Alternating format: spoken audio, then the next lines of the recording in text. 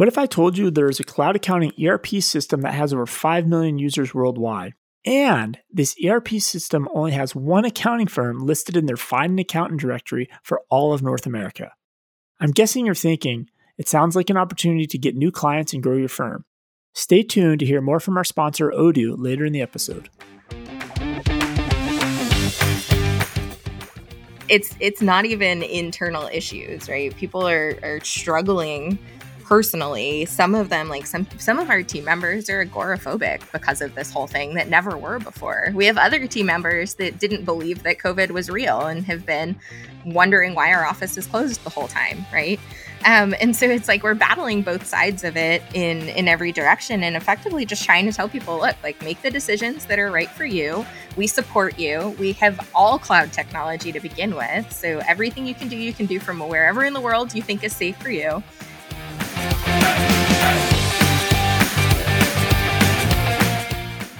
Today is Saturday, June 5th. This is the Cloud Accounting Podcast. I'm Blake Oliver. And I'm David Leary. And we are joined today by Liz Mason, CEO and founder of High Rock Accounting, Rebel Rock, editor at Tax Practice News, CEO and founder of Tackle HR. Is there anything more that I forgot to mention? Owner of like 50 domain names. Xero national ambassador. Wait, I have to click more on your LinkedIn profile. That's all for the current stuff that you've got online publicly. Yeah, no, I appreciate that. I mean, a few technology companies here and there, and I think 50 is an understatement of domains, but that's cool. It's like a hobby, right?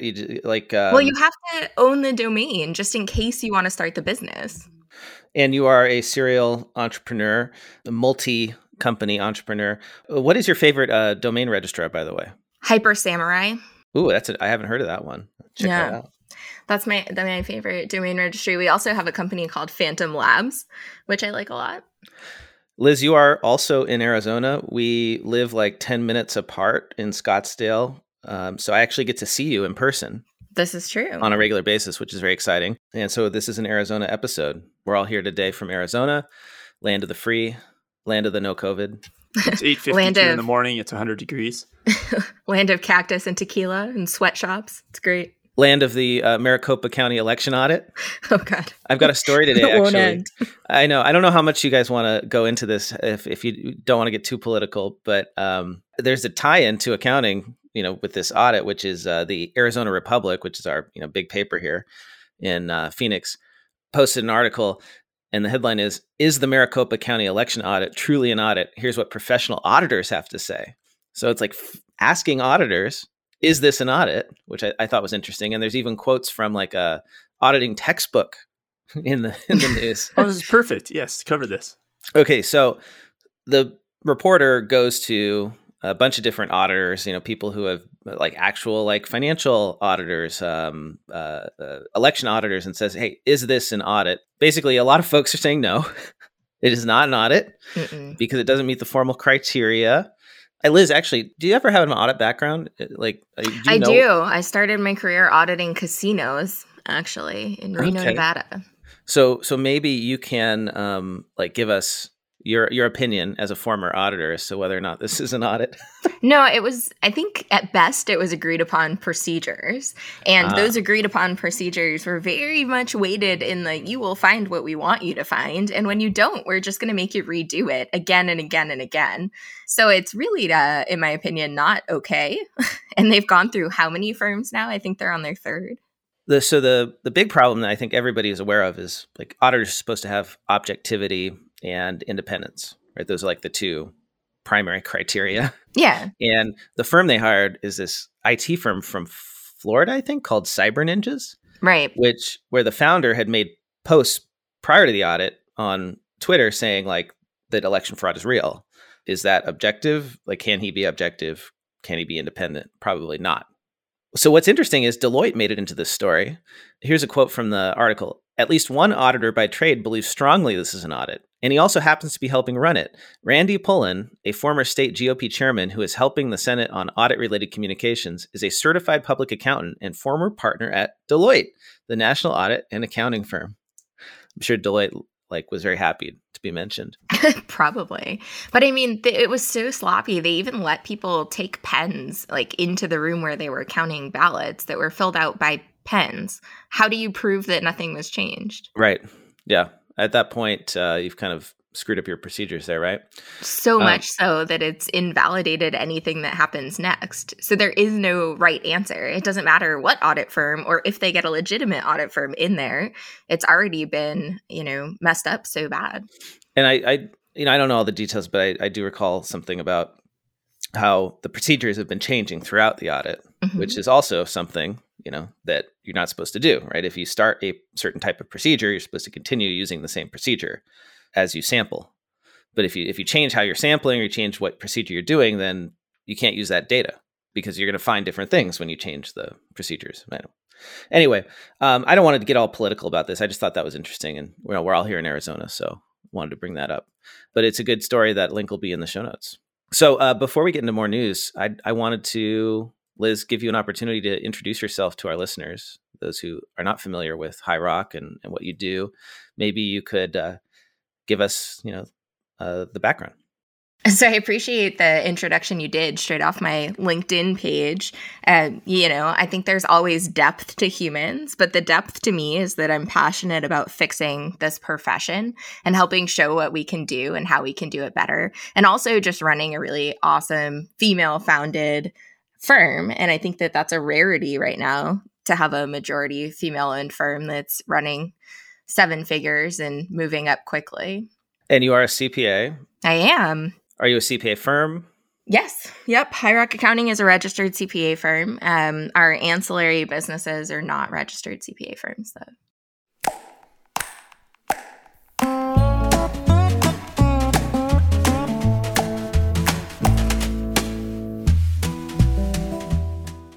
This episode of the Cloud Accounting Podcast is sponsored by Client Hub.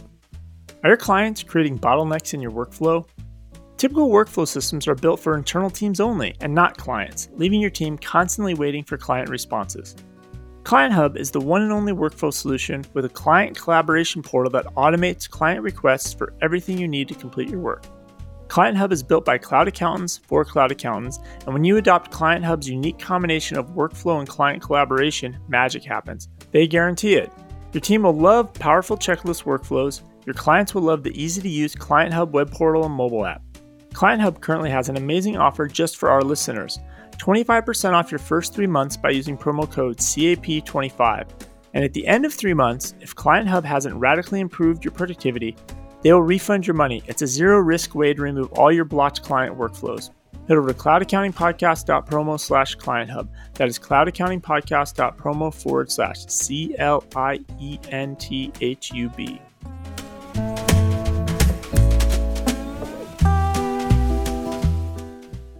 So speaking of audit, this kind of ties to a story from last week. Remember last week we talked about Elizabeth Warren and Bernie Sanders want to replace the board at the PCAOB? Yeah, they did it, right? They did it. They removed the director, right? Or is he the he is the chair? I forget what was he the head chair? He was the chair. He was the chair. So William Dunkey III, they removed him from his position, and now they sworn in Dwayne Desparte, so he's a CPA. So he got sworn in as the acting chair. Right. Now, it's funny because, like you talked about the industrial complex with the PCAOB, and it's just the people from accounting industry insiders go work there, and then they go back to the big audit firms and just kind of move around.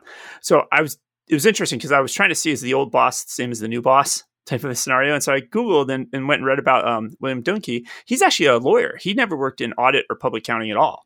Oh. Now they've replaced him, though, with your industrial complex guy, though, who worked for Exelon Corporation. He was a corporate controller. Then he spent he had an 18-year career in audit. So they replaced him with a CPA who's done audit. So it goes back to your theory of staffing it with people that have buddies in the industry. How can you oversight that? And none of this is going to matter if the PCAOB doesn't actually, enforce anything, right? Because we've talked in the past about how they never fine anybody for anything. So what's the point, right? It's one thing to embarrass a Big Four firm by saying your audits are shit, but it's another thing to actually fine them for it, which they have the ability to do, but they never do, right? Yep. Do you guys want to get into tech news? There's some big app news this week. We could just jump right in. Sure. Yeah. So David, I'm going to lean on you for this one. Intuit made big news this week with changes to their pricing. ProAdvisor pricing is changing. Public pricing for end customers is changing. Everything is changing. What is new? I'm not going to try to summarize the changes because it's confusing. And it's always been confusing because there's the retail price of QuickBooks Online, right? So if you're out in, a small business owner just goes to QuickBooks.com, signs up, they get price X. ProAdvisors over time have had different specials. For a while, there was like this 5 for $5. You could put 5 clients on for $5 a month. Then they've always had some sort of wholesale special pricing. And then some ProAdvisors, if they do the billing under their firm, that's a different price than if they have the client pay the price. So it's very confusing. And I don't want to get into the details of it because I know I'll screw it up. There's some blog posts we'll have in the links directly from Intuit. There's a good write-up on Insightful Accountant. But in general, a lot of the any new subscriptions or upgrades or downgrades, so any plans that you change for a client, the price is going up like $10 a month. It's probably the best summary I could have. It's a little bit more for QuickBooks Advanced. It's like $30 a month. It's going from like $150 to $180. Well, the wholesale discount is going away. For new subscriptions after July 15th. So currently, if you're on the wholesale plan, you can get 50% off QBO payroll, QBO time. But after July 15th, if you sign up a new client, it's only going to be 30% off. And then they're changing the name of it to something called ProAdvisor Preferred Pricing Program, which is PAP as the acronym. or it's a PPP. It's 4 P's. Well, that's the episode title. Intuit launches PPP program. PPP? Yeah, there you go. There was a lot. I don't know, David. You're more in tune with the whole like Intuit world. People, right? I mean, so I try to digest this a lot because people are exploding on Facebook, and you're getting upset. And I was like, all right, I need to kind of get the vibe of what's going on. Mm-hmm. So I start Googling and I'm researching. On Facebook, I'm searching for QuickBooks wholesale price increase. So I'm dropped into, and I start reading these Facebook threads, and let me read you some comments. Right. Okay. Several of my clients won't like the increase. They struggled with the last ones. I wouldn't be surprised if some of my clients switch. I'm getting pretty fed up with Intuit, but switch to what? They're better off with the QuickBooks desktop version. This is a good one. Disappointed for sure. They will price themselves out of the market, and people and ProAdvisors will start looking for other solutions because they know their small businesses can't continue to afford the price increases, and the ProAdvisor can't continue to absorb it. I will certainly look into hosting desktop version and move my clients onto this. It might be less expensive for them. So if you can tell, people are really, really pissed off. And this is a thread from May 16, 2018. It's the same thread as the current threads right now. It's the same stuff. Oh, God. It's the same stuff. Exactly the same. I guess, QuickBooks Intuit is so dominant in the small business accounting market. I think that survey that we talked about last week in CPA Practice Advisor showed that Intuit has 70% or more market share among small firms for online accounting, for desktop accounting. And so that's why they can do this. Raise prices every year, every couple of years. I guess they were going to do it last year, but they delayed it because of COVID. So until there's more competition in the United States, until people start actually trying other software, this is going to keep happening. That's what I don't get. There is competition. And I've been seeing a lot of those posts, David, where people are saying, maybe I'll actually try Xero now, which I think is hysterical. But yeah. And so go ahead, David. Yeah. Some part of me wonders, what is Intuit thinking? I get it. You're in the dominant position, keep raising prices. You have the right to do it. But I also think there's more competition than I've seen in 25 years for QuickBooks, that space. And it's not Xero. We'll get into the other news. We'll talk about Bench here later on. And we talk about these neobanks every week that are, everybody's attacking QuickBooks from all fronts. I mean, Bill.com now owns a cloud accounting software package, right? Shopify basically just invested in an accounting firm. The amount of competition for QuickBooks is an all-time high. I mean, I think if I was Intuit, I'd actually go the other way on this. I would double down on just locking ProAdvisors in for the next decade. Right. But that's a strategic thought that would increase profits in the long term and not make shareholders happy in the short term. This is the quarter by quarter revenue growth because I'm sure the subscription numbers aren't growing as fast as they used to. Even for Xero and QuickBooks, it's slowed down a little because you can't keep that. Yep. You can't keep adding 100,000 users every quarter over quarter. So you have to raise revenue to show your quarter numbers. So there's more other impacts of this. I've talked to some accountants and bookkeepers that are very upset because they have to redo all their engagement letters and their pricing models. Right? Oh, yeah. And it costs you money to send out 100 new engagement letters and get all your clients to sign them. Well, right? and what, we for like an automated do it for $10 a month. Right, a $10 price increase. Now you have to, yeah. There's got to be a better way to do that, right? Like when I had my engagement letters, I think we had we didn't have to send out a new engagement letter for every single like small price increase. We made that like something that we could just do. Right? Yeah.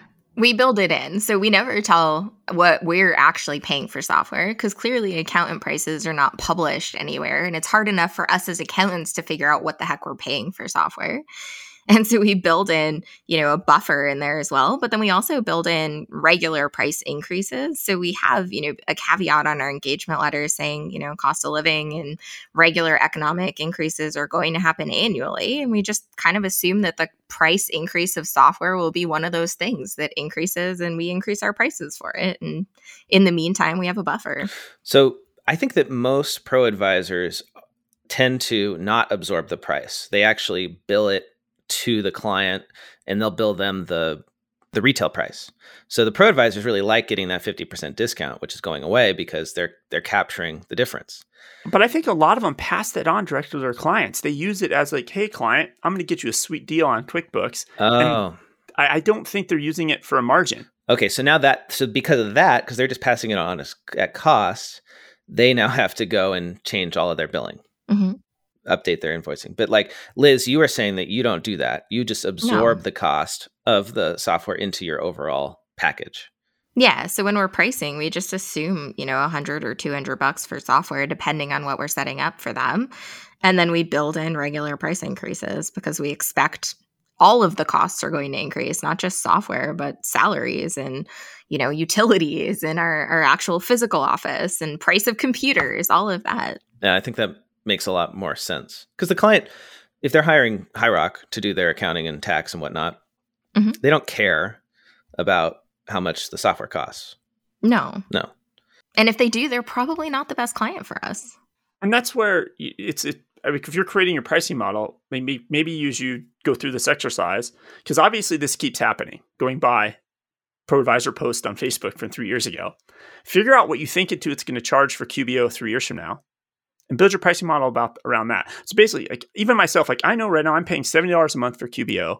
I have full expectations that 3 years from now somehow it's gonna creep up. I'll be paying $100 a month for QBO, and there's nothing I can do about it. I'm not gonna switch. It's too much work. That's insane, though, David. Like, this is what I don't understand. Is like you've got people who are paying $50 to $100 for accounting software, where like they could use something much less expensive. Like I think a lot of people who use QuickBooks it's that old thing where people would sell QuickBooks Enterprise to companies that don't need it, right? Mm-hmm. Like there's so much of that going on.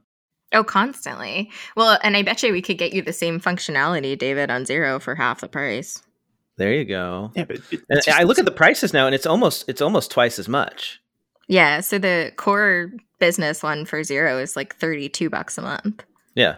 And then the opposite is true though. My understanding is in Australia, QuickBooks is like way cheaper. Yeah. And Xero keeps raising the prices there. Right. This is what the number one player does. Yep. And when you control the market, you can set the price. So this is why, like, I wish there was more of a balance on both sides of the ocean where we had, a little more equal situation and maybe prices would be more sensible. That's a very altruistic view. If you think about it, maybe QuickBooks is still cheaper. A lot of the competition, and we'll go into this next, I guess our next kind of news article, or the other big news of the week is Bench. But Bench, their fees are starting at $249 a month to $479 a month. Now, yes, it's a little bit more full of accounting package. Well, they're selling services in addition to software. What do you think Intuit sells? They get QuickBooks Live. I think this is a march to get Intuit. Probably feels like they're underpriced right now still. There's probably another $100 they could increase. Probably, given their market position. Well, let's talk about that. Let's get into Bench and their huge funding round and what you consider, David, to be the true threat to Intuit and QuickBooks It's not another GL package. It's a GL plus a service. These, what do we call them? Accounting firms with engineers. Well, I don't even know if they're the true threat, but I mean, that's between these accounting firms with engineers that are doing the full end-to-end, which is kind of what Intuit wants to do with QuickBooks Live in a weird kind of way. But then you have all the banks. Like, everybody is adding a GL, right? And that's the bigger threat. I mean, in a way, like, I could see QuickBooks and Xero, being partners, cooperative, because the threat outside of those two is, I've never seen anything like this before. And Bench is the latest example. They just took $60 million. $60 million in a Series C, and that's $60 million US, I should say, because they are based in Canada, I think Vancouver. And there was a big name among the investors, actually a few big names. Yeah, few. Right? Really surprising. Normally, we've had Ashton Kutcher invest in, what did he invest in? Was it Pilot? Collective. That was Collective. Collective. Jeff Bezos was in Pilot.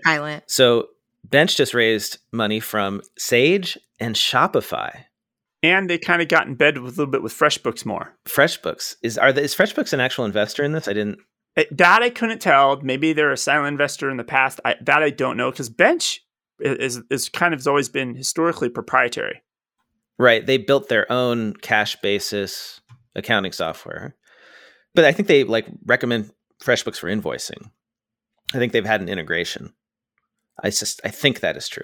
And I think the other side, it's like more of a marketing partnership. I think on the other side, as customers outgrow FreshBooks, I think they're having an agreement to send them to Bench. So I kind of feel like this is the Canadian supergroup, right? You got Shopify, FreshBooks, and Bench all collaborating together now. Oh, I didn't put that together. It's the Canadian accounting army. And if you think about this, Shopify, remember we talked about Intuit tried to buy BigCommerce? Yeah.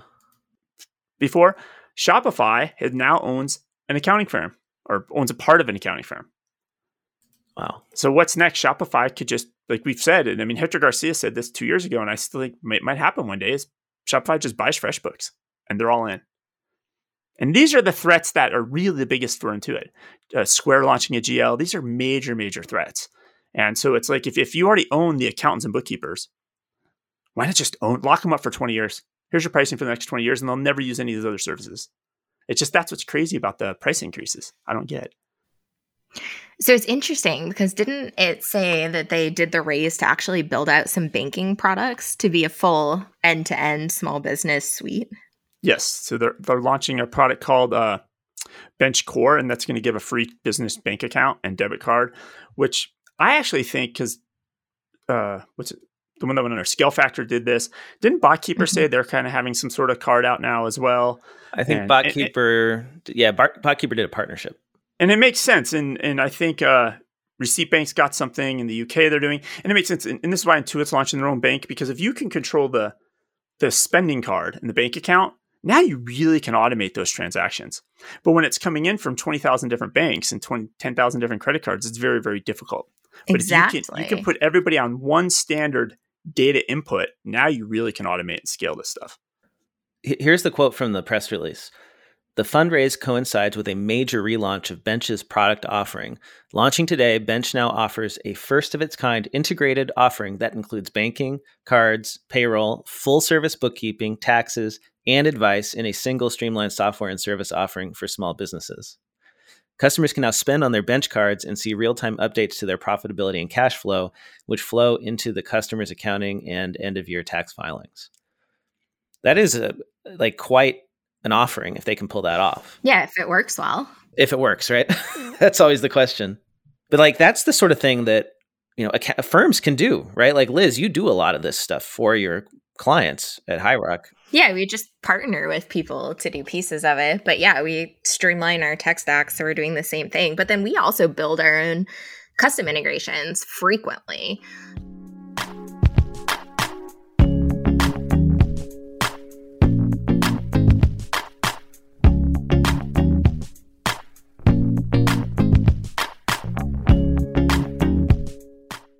This episode of the Cloud Accounting Podcast is sponsored by Odoo. I was checking out Odoo the other day, and sure, it has all the typical features you would expect in a highly customizable cloud ERP system, including dozens of built-in modules and thousands of third-party apps. But one of the built-in app modules really caught my eyes. It's a spreadsheet. But not any spreadsheet, it's a spreadsheet that is built directly into the accounting system. By using Odoo's built-in spreadsheet module, you can model and manipulate your data and it instantly stays up to date without any exports or integrations.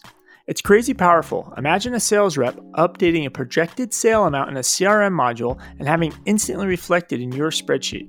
The accounting and invoicing modules are always free, so there's no reason not to give Odoo and the spreadsheet module a try today. Head over to cloudaccountingpodcast.promo/Odoo. That is cloudaccountingpodcast.promo/ODOO.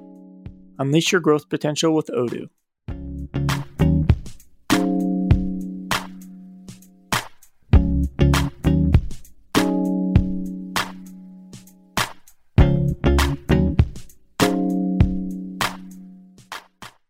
So what kind of custom integrations do you guys do? Well, we work with a lot of tech startups and other companies that have proprietary software. And then we just build the integrations on the revenue side mostly. So pulling in all the transactional detail, making sure we're recognizing revenue for GAAP standards and, automating all the API pulls. So it's happening in real time versus, us having to go into their proprietary software and pull out all the revenue numbers. That probably saves you guys a lot of time.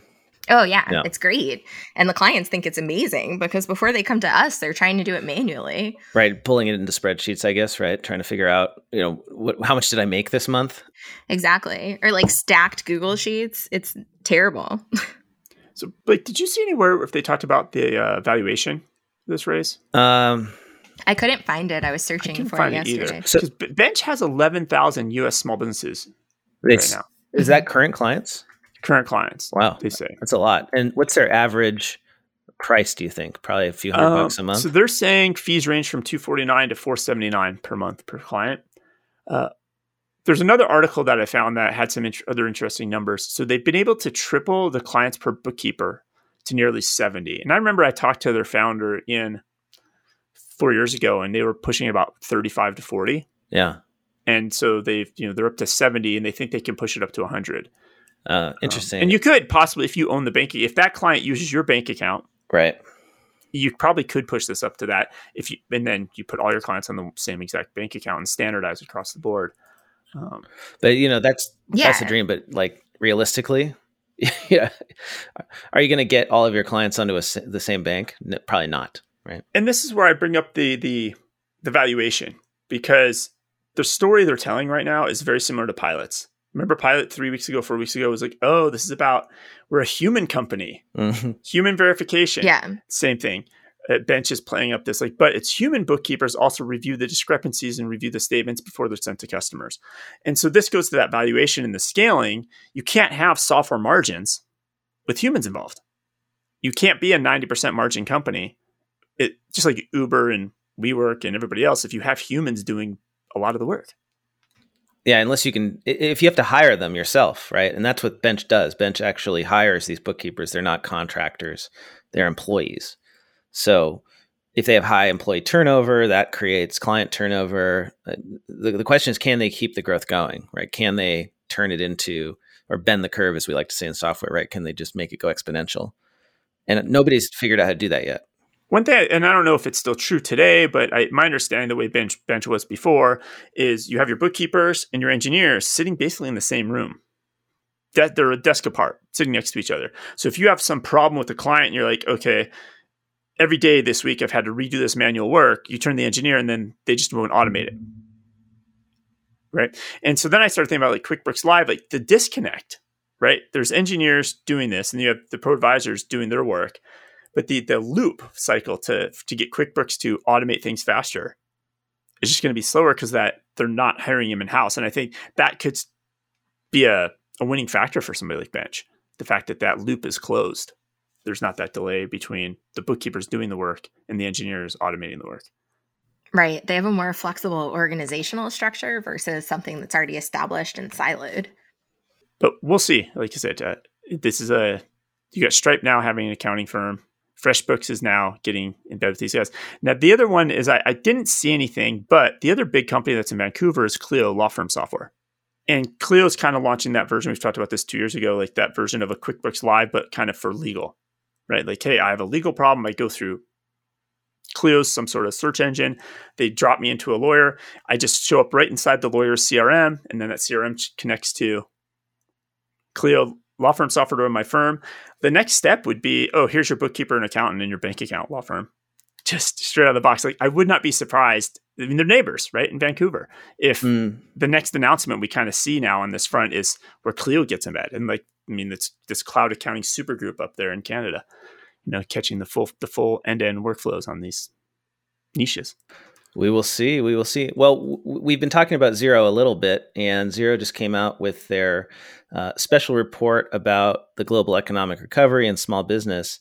And Liz, as a national Xero ambassador, I believe you have some insight into the U.S. numbers on this report. Yeah, so it's actually really interesting. Xero's been pulling data from Australia, New Zealand, the UK, like straight out of their software to create these insights reports. And they're starting to do it with the US, but they're not full-fledged yet. So this year they partnered with Gusto to get a bit more insight into what was happening. And so it was really interesting. So we saw, particularly, they broke out the accounting sector. So for accountants across the country, it looks like there were decreases every month last year from March through October, which we expected. But then there were pretty significant increases. So starting in November last year, we started an uptick, and it went from like 1% to 1.5% to 4.5% to 6% growth month over month by February. So the data we have is through February. But we were seeing in the accounting sector 6% growth of firms in February, which is insane if you really start thinking about that. Of course, like across the other industries in the US, there were pretty significant decreases, except when you're looking at healthcare. Other professional services went down as well. Technology went up. The hardest hit, no surprise, food and beverage. And it was still decreasing at the beginning of 2021, which is pretty sad. But then I also have the state over state data, which is really interesting because I was looking at it from like a blue versus red state to try and see if there were any political ties there. And quite frankly, there's not. Like a lot of the South decreased continuously, even though it's, was mostly open. And then a lot of the traditionally, we all saw pretty significant decreases in population and in business growth in some of the really strict states like California and New York. But outside of those, it was pretty consistent across the board with ups and downs. So basically you're saying that nationally accountants did pretty well. Yep. And it didn't seem to matter which state they were in. Correct. Right. Well, I guess that makes sense. Like firms were able to operate pretty much wherever they were because everybody went remote. Pretty much everybody went remote wherever they were in the country. Yep. Like there was no reason to go to the office, even if you could in your state. Yeah. The question was, were our clients going to be okay? But like, this is why accounting has always done well in recessions, is because even when the economy's bad, like you don't tend to fire your accountant first. Right. Well, and even the accountants that were brick and mortar, most of them weren't shut down. And a lot of them figured out eventually how to work remotely. This ties in well with another report that I saw this week. The Association for Accounting Marketing partnered with Hinge Research Institute and did a survey. It's called the 2021 to 2022 AAM Marketing Budget Benchmark Study. This was featured in an article on Accounting Today. And the headline is, nearly half of firms say COVID-19 spurred innovation and growth. Almost half, 45% of firms say the COVID-19 pandemic has had an overall positive effect on them by accelerating key tech and process innovation within their offices. That's the first sentence of this article. Only 45% say this? I mean, see, that doesn't actually surprise me at all, because if you look at the innovation curve and where people sit, that's the 45% that we're sitting right in the middle that hadn't really innovated, right? Because the top 20% are sitting there going, yeah, I mean, this didn't change anything. And the bottom 20% are saying, I'm not changing, I refuse to. Yep. So it's the middle. Yeah, it was, and that's exactly right. 22% of firms said the pandemic had no impact on them. And I'm guessing those are the firms that were already in the cloud, yep, right? Able to work virtually. Then we had those 45% who said it was very positive. And then 33% about said it was an overall negative impact. And this was a survey of 140 CPA firms with over 23,000 staff members and total revenues exceeding $6.7 billion. So a pretty good sample.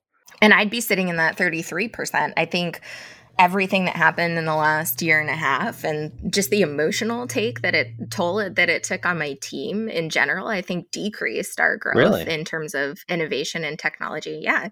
We effectively battened down the hatches on tech and said, okay, guys, like we're going to keep everything as static as possible because there's so much change happening outside of the firm that right now is not the time to implement new technology. We need to support our humans from like an emotional and a physical and a health standpoint versus trying to get them to think bigger and change. Oh, so that's interesting. So while a lot of firms were implementing new tech because they had to go remote, you just said, look, we're freezing what we're doing with tech and we're just going to deal with the human element now. Yep. So how did you handle that? I mean, you have a physical office in Scottsdale. We do. You are a virtual firm. Mm-hmm. How do you balance, how did you balance everybody being in quarantine and keeping up the culture in your firm? Because I know you have a strong culture. We do. It was hard, honestly. We had our first in-person event for the people in Arizona yesterday, actually, which was quite fun, and it was really nice to see everyone and get that relaxed vibe. But you can't really fix culture when everybody is emotionally drained from a global pandemic, right? Like it's not even internal issues, right? People are struggling personally. Some of them, like some of our team members are agoraphobic because of this whole thing that never were before. We have other team members that didn't believe that COVID was real and have been wondering why our office is closed the whole time, right? And so it's like we're battling both sides of it in every direction and effectively just trying to tell people, look, like make the decisions that are right for you. We support you. We have all cloud technology to begin with. So everything you can do from wherever in the world you think is safe for you. And really just try to bring in more of we have a coach on our team that does wellness programs and help with nutrition and helps with workout. And he was doing a lot of what are body weight at home workouts you can do and how can we come together in just cool little ways to try and preserve that culture. But I do have to say it was, from a culture perspective, really, really rough this year. And we do have about half our team remote at all times. While you froze the technology, you were still hiring at a blistering pace, right? Yeah, we had about 4 new hires start between March and April of last year. So right as the pandemic was hitting. And so it was really hard to kind of onboard them as we're trying to figure out new onboarding procedures and what we're going to do without having, somebody in the office to actually like receive the computer and set it up. So where does it go? Does it just get shipped to their house and they have to set it up? Do we like ship it to an IT person somewhere else? All of that we were trying to figure out. So Liz, how are you hiring people? Because I think that's a big thing we see over and over again is I see post after post, like I can't hire people. I can't find people. And feels like everybody I'm friends with on LinkedIn or Facebook is posting they have an open position at their firm. Yeah. Like not all of you can hire people all. Like how are you bringing people in? How are you hiring people? Yeah, that's a great question. I think, first off, there's a talent shortage, just flat out. There's talent shortage. We've had an open position for a tax manager for like a year now. And it's just, there's a huge shortage and we're not getting the right applicants or finding the people that we need. And so we're doing without, which is not the best answer either. But on the accounting side, it's actually been a little easier. And I think partially because we have so many people that know so many people on our team. And that's helped a ton because effectively we go to our exec team and say, hey, here's the upcoming needs, like resource management wise for the next 6 months. Go recruit, like put it out on social, put it out wherever you put it out into the universe and ask people to come hang out with us. And we've been getting a lot of just people coming to us. So we have a stack of resumes we go through. But it's harder at the higher level. We're great at hiring bookkeeper levels. We're great at hiring, maybe 5 to 6 year advisors that have maybe run their own little bookkeeping shop and don't want to do it anymore. What we're struggling with is really high level people. And so that's where I would say the shortage lies. But we come in and we have a great HR team. They do a lot of promotion, and I also have a list. Like that's the other thing that I do with people that I know through the industry, people that I've worked with prior. So kind of like your domain list. You just buy the domains knowing one day I might start that business. You have a list of people you plan on hiring 3 years from now. You already have your list. Oh, yeah, absolutely. I have a whole list of people that I want on our team. You and your world domination plans. But I mean, I've gotten out of the people that have been on my list, we have 7 of them employed currently. So, I mean, it's a pretty good recruiting tactic, but I also make our entire executive team do that. And they put together a list of these people that they want on our team and slowly plant the seeds and say, hey, when you're done with your current job, like call me first. That is smart, planting the seeds for the future hires. Some more takeaways from this survey. Average marketing budgets grew 100% from 2019 to 2020. Wow. 85% of firms also said they utilized new marketing and business strategies during the pandemic, with 69% citing a success with those.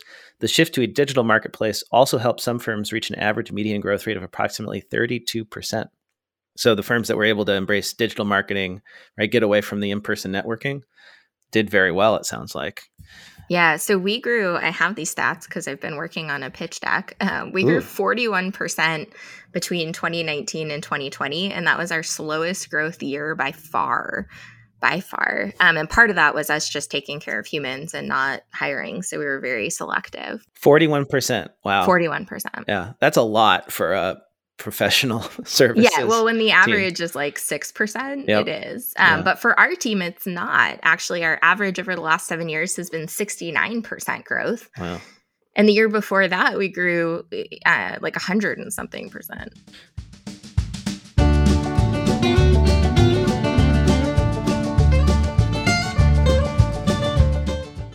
This episode of the Cloud Accounting Podcast is sponsored by Rewind.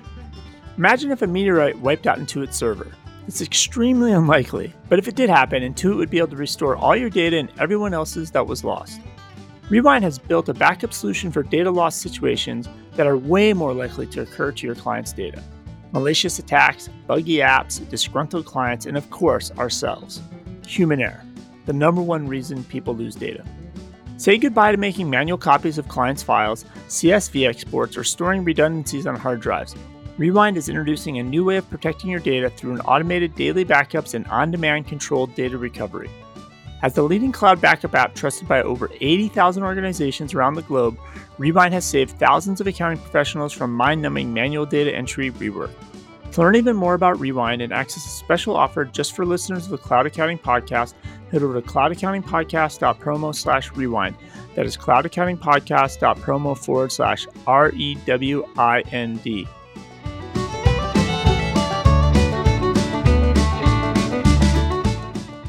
So you said pitch deck. What are you pitching? Oh, yeah. So a few things, actually. So working with, for HighRock and RebbelRock, we're working on our Nucleus program, which is effectively seeding baby accounting firms. And to do that, we need some capital.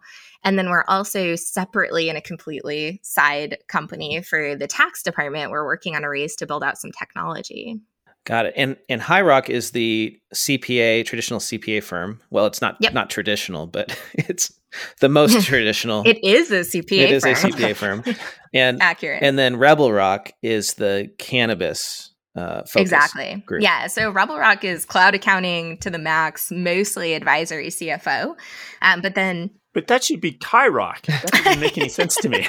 I know our HighRock brand was already established when we decided to really go hard on the cannabis vertical. And it was everything was a little too traditional for the cannabis space, which is funny considering from the accounting space, when people look at HighRock, they're like, oh, you guys are really cutting the edge here. Some of this isn't quite appropriate. But it was too traditional for cannabis. So we had to rebrand into RebbelRock to really serve that segment right. And what kind of, if you can share, what kind of tax software stuff tax tech are you thinking about building? Yeah. So, I mean, I think similar to what we're seeing with some of the accounting side is that people are trying to build end-to-end software solutions, including all the banking and controlling the transactions to be able to code all that in. And so effectively what we want to do on the tax side is start with something small, like really good OCR for individual tax records, really good tax planning, and building out an engine where we can pull all of the information from general ledgers in there, do the tax conversion, because we all know most businesses actually need some tax adjustments. Their tax positions are not the same as their book positions.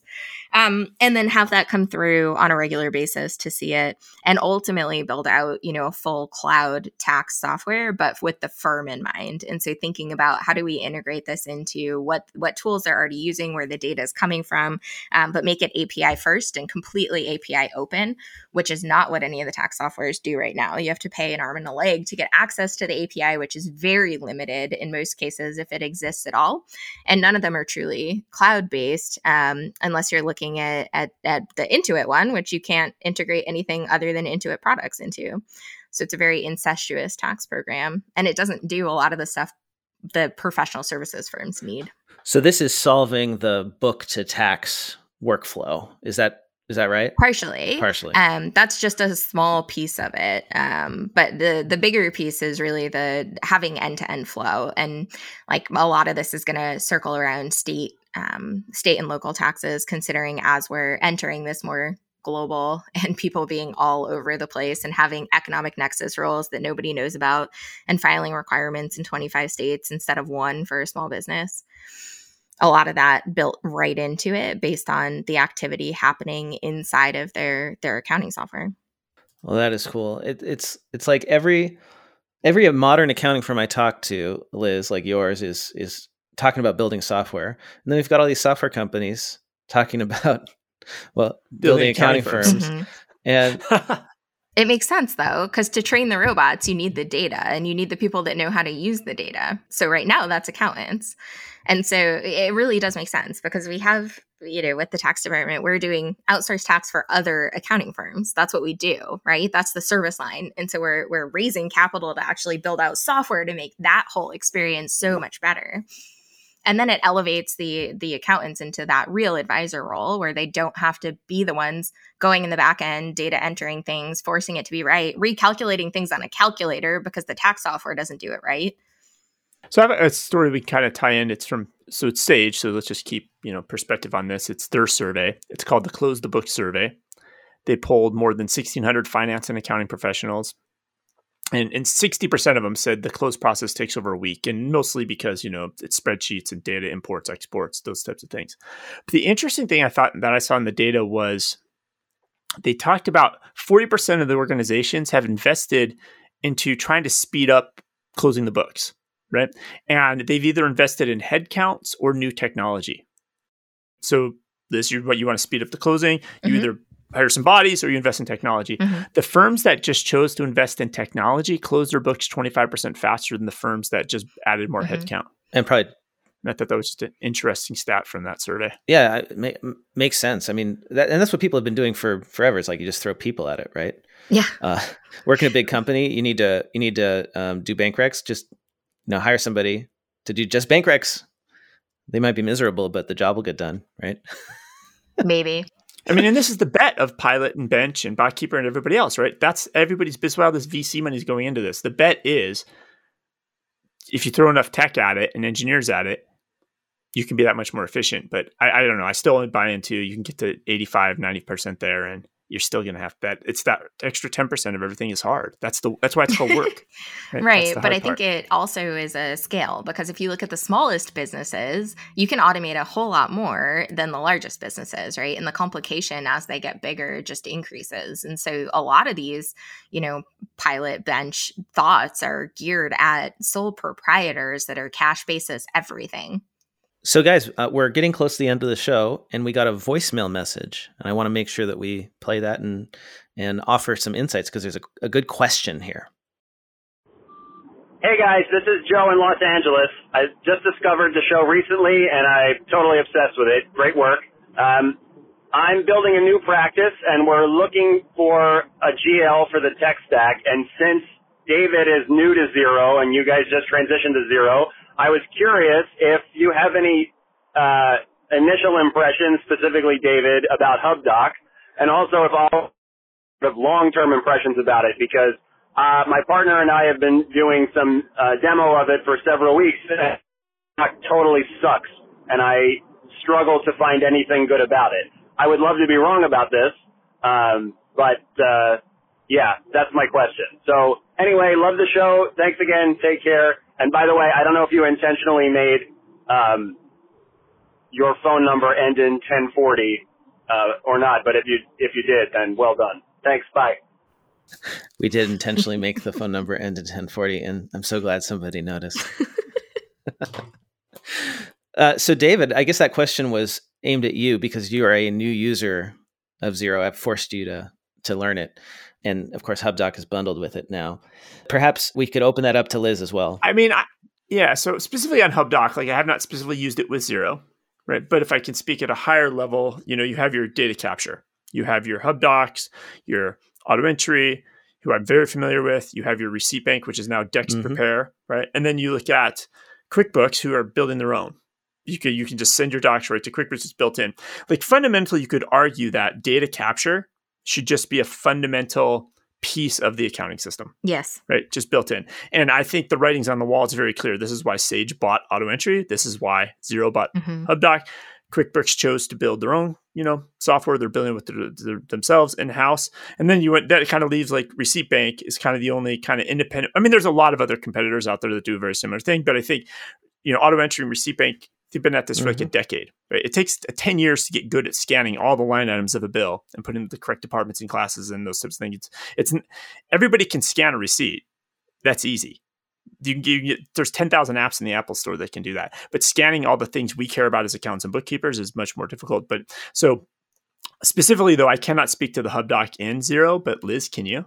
Yeah, so we use it all the time. And I do have to say, HubDoc is not the prettiest product, but it does function quite well for us. And our clients like it because they're able to just email everything in and ignore it, right? Which I know is the functionality that happens in a lot of other softwares. But the integration between HubDoc and Xero has increased exponentially in the last 2 years, I would say. And they're doing things like even reading out the due dates better. So you can mark, instead of it being, okay, whatever date is on the invoice plus 30 days, you can mark that, or you can mark like due upon receipt. You can change what the due dates are, which helps us from an AP standpoint, because that was, I think, one of the issues. And then it does duplicate recognition really well now. I saw that. Yeah, I had that. I finally experienced that and it worked. Yeah. And I was like, thank you. I know it was pretty awesome when that finally came through, right? Yeah. But so I think, at this point, Xero is actually investing back into the HubDoc product. The integration is very strong. The only complaint I've ever really had is that it's ugly. But on the flip side, nobody's ever had a problem finding the documents inside of HubDoc, right? So if you're under audit or, you need to find something really quick, it's a very easy interface to pull docs from. I think the key to using it is to set up your workflow properly, like to train your team on how to do things and in what order. Isn't that the key to everything, Blake? I guess it is. That was kind of you think of that as like a given, but it's often not, right? Well, fair. So when I start my day as a bookkeeper, which I still am, right? I still consider myself to do that because I do it for myself. I'm a nerd and I have my own personal finances, in Xero and HubDoc, and I do Do you really? I do, yeah. Like you are a nerd. This is how I stay. I have 8 years now of like my own personal income statement and statement of cash flows, and it's kind of fun to look at it, right? Change over time, net worth, all that. But let's set that aside. Yeah. Anyway, like the way HubDoc and Xero work is you really have to start with HubDoc every day and process that review queue down to Xero, so that everything goes into Xero, and then you reconcile in Xero. Because like this is the problem with the apps being separate right now, is if you do stuff in Xero, then you might realize, oh, there's a doc in HubDoc. I've already reconciled it. Now I got to go unreconcile it and sync it. And right. It's like, I think that confuses a lot of people. Mm-hmm. But if you do it in the right order, then you're good. Yes. I think the thing that would make it great is if it was just all in one product, right? If they just took that receipt interface, a processing interface, and put that into Xero. Like that's the dream, right? I think that's. Yep. And you're right about the workflow, because I think that's like, I have to go over auto entry. I have a lot of things auto publishing to QuickBooks Online, but it's not, I go to auto entry first. It's a new bill, a new vendor. I have to make sure I add it. Boom, boom, boom. It gets over to QuickBooks. Then you go to QuickBooks, you go to your bank feed screen, and then you match stuff up to your bank feeds. But why the built-in bill scanning that's in QuickBooks? Like it's not set up right in a workflow. And I'm guessing from your description of Xero, it's the same way, right? Like it should be like step 1, deal with all your scans. Step 2, open up your bank feed screen, and then it should be matching those after they got OCR'd. Yep. Or like in Xero, when you're reconciling a bank feed, or a bank account, and you're matching transactions, like display a potential receipt that matches this transaction next to the in that workflow. Right. Don't make me do it separately. Yep. That's where they all need to go. But I don't think anyone does that right now very well. Yeah. QuickBooks is kind of the opposite-ish. I think it's if you're putting in something that's already scanned, if it thinks the transaction's already there, it'll augment it. And auto entry will do that. Like if they see a transaction already in, they'll augment it. Another one that does that really well is... But I want to make sure I understand. So if you've already matched a transaction, it's reconciled in your account, it'll add the receipt rather than creating a duplicate? Yeah. So, that's good. You can augment the transaction. The app that's really, really exceptional on that is there's an app called Greenback. And Greenback is not really for scanning and uploading, but they'll connect through the APIs to like Amazon. So what's nice about that is if I want all the details from Amazon purchases into QuickBooks or my Uber rides or whatever, I can go to Greenback, pick the transactions I want. They'll detect that the transactions are already there. And all they do is they just make it more robust. Now the image of the item I bought from Amazon is there. The full Amazon description's there, all the prices, and it pulls it, all that detail and just slaps it into the existing transaction, which in theory is like the direction I think Intuit's always thought their V4 of an API would go with QuickBooks. Like developers and different apps could all have parts of transactions. They send them in and the QuickBooks should put them all together as one transaction before they post them to the GL. But I think that's one of those, like, this is a great on a whiteboard somewhere, but building a vision like that could take a decade. But then that would be all the accounting systems. There's just all these pieces of data everywhere, and the accounting systems are the smart ones that put it all together into a real transaction or a full transaction. David, you mentioned earlier that we got a review. Should we read that before we go? Yeah. You want to read it? Must listen if you're in the biz. Blake and David do their homework. Their insights and intelligence make them the ultimate source for all things cloud accounting. That is from App Ninja via Apple Podcasts in the US. 5 stars. Thank you so much, App Ninja. Yeah, thank you. Maybe it's supposed to be App Ninja. I'm not sure. A typo? Oh, could you? Yeah, you're right. You set up your Apple account, you type, and then you mistype it, and then forever you have to keep that name now. But it's probably changing that at Apple is probably impossible. That's right. It probably was App Ninja. You're right. Liz, thank you so much for taking the time to hang out with us this morning on a Saturday morning. Well, thanks for having me. Oh, it was great. And hope to see you again in person soon. If anyone wants to find out what you're up to, apply to work at HighRock, get in touch with you online, like where can they do that? The easiest place to find me is on Twitter at Lizzie Norma. And then for HighRock, it's at HighRock CPAs, and just send a direct message and we'll tell you how to get in contact for anything else. Yeah, especially if you want to give Liz money for what she's building, because I think I don't think we're allowed to publicly talk about that. Oh, okay, sorry. But I think seriously though, like more accounting firms need to build apps because we know what the profession needs more than some random product manager who's never done a debit or credit in their life, in my opinion. I absolutely agree with you. And David, if people want to follow you online, where should they go?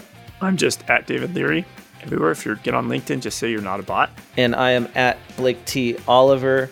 Until next week, great chatting with you, Liz and David. Bye, everybody. Thanks, Liz. Bye. Thank you.